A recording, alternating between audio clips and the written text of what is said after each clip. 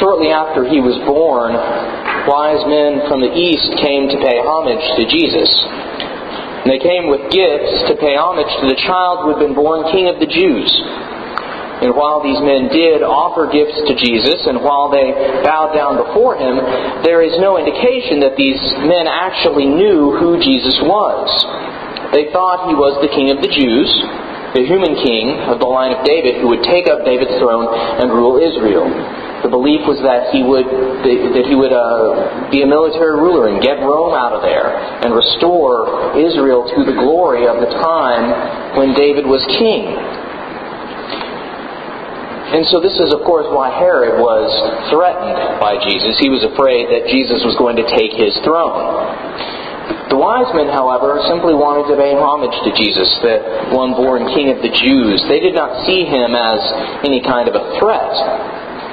But neither is it very likely that the wise men saw Jesus as the Son of God. Nowhere are they described as knowing Jesus' identity as the Son of God. And they don't worship him as God when they bow down. Rather, they bow before him as they would a king. So Jesus' true identity won't be revealed for some time, and yet in his life, and yet we, reading the story, know his identity as God's Son, sent to unite us to God through becoming human and through forgiving our sins through his death and resurrection. But before we get to Easter and the salvation that comes through Jesus' death and resurrection, let's stick with the Incarnation for a little while, at least a few more days.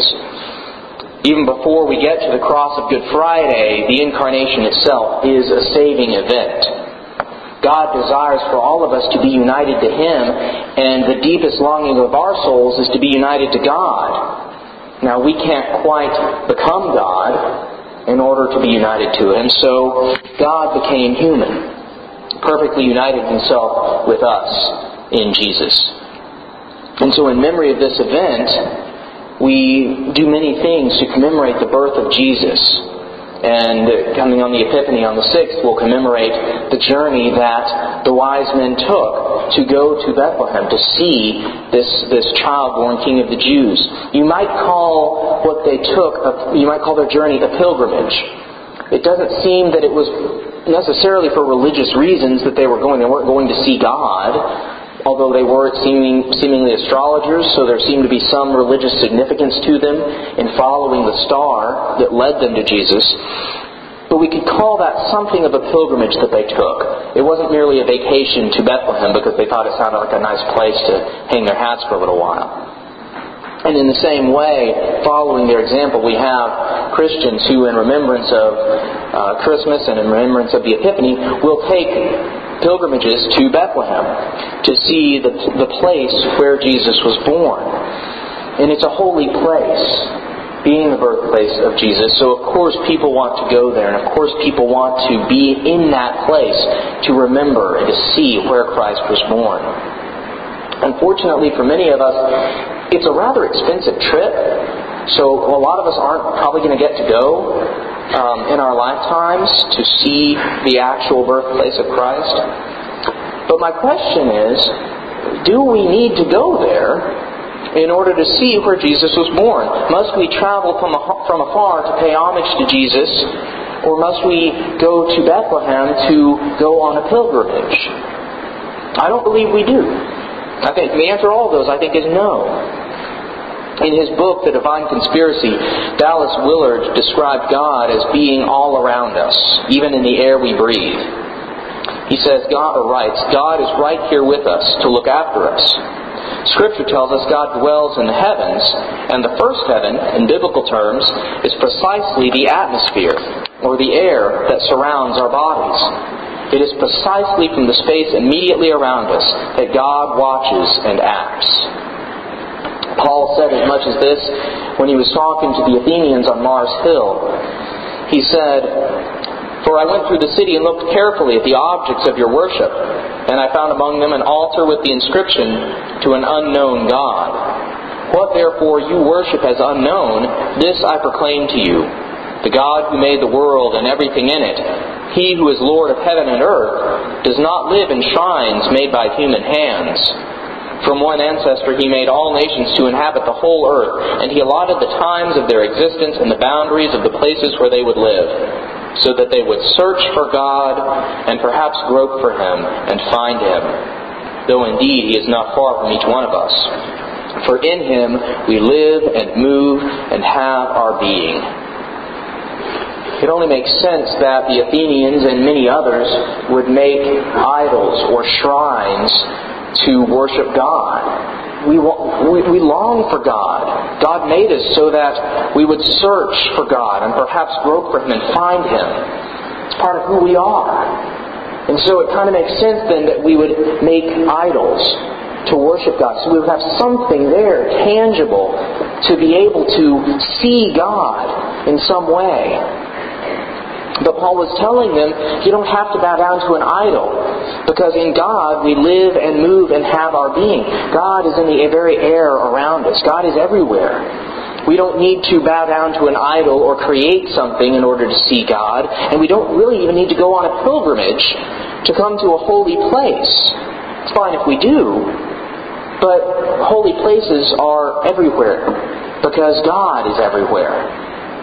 God isn't more in Bethlehem than God is right here.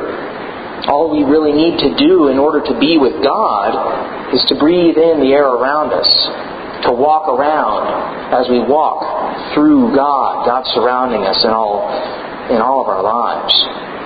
And so in this way, we can be pilgrims our entire lives. We can live holy lives of holy journeys, not having to wait for any particular place, not having to see any particular thing, but rather when we see a tree or the grass or the sky, we can see God's presence. Or when we interact with one another, we can see God's presence. Now, we don't see this with our eyes, but as Paul tells us, we see this with the eyes of our hearts. As he writes in his letter to the Ephesians, I pray that the God of our Lord Jesus Christ, the Father of glory, may give you a spirit of wisdom and revelation as you come to know Him, so that with the eyes of your heart enlightened, you may know what is the hope to which He has called you, what are the riches of His glorious inheritance among the saints, and what is the immeasurable greatness of His power for us who believe. Part of the greatness of God's power for us who believe is that with the eyes of our hearts opened, we can see God everywhere in the world. And we can be on a pilgrimage, on a holy journey, every step of our lives, every breath that we take. We can draw near to God. That's the beauty of the Incarnation, is that God became flesh, a human being, united Himself to us and to all creation. God was already here in creation. But in becoming human, that was made more real for us, that we could draw nearer to God than we previously knew that we could. So with Paul, we pray that God may give us a spirit of wisdom and revelation, that God may continually be revealed to us throughout our lives. For those of us who believe, God is not over there in Bethlehem.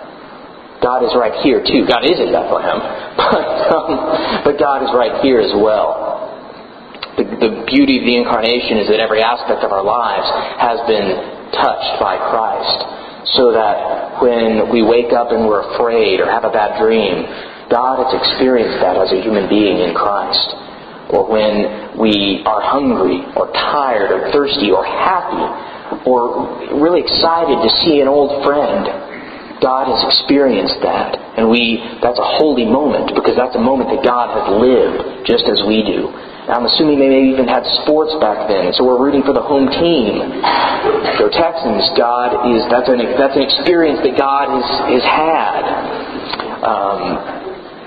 All of our lives can be holy moments.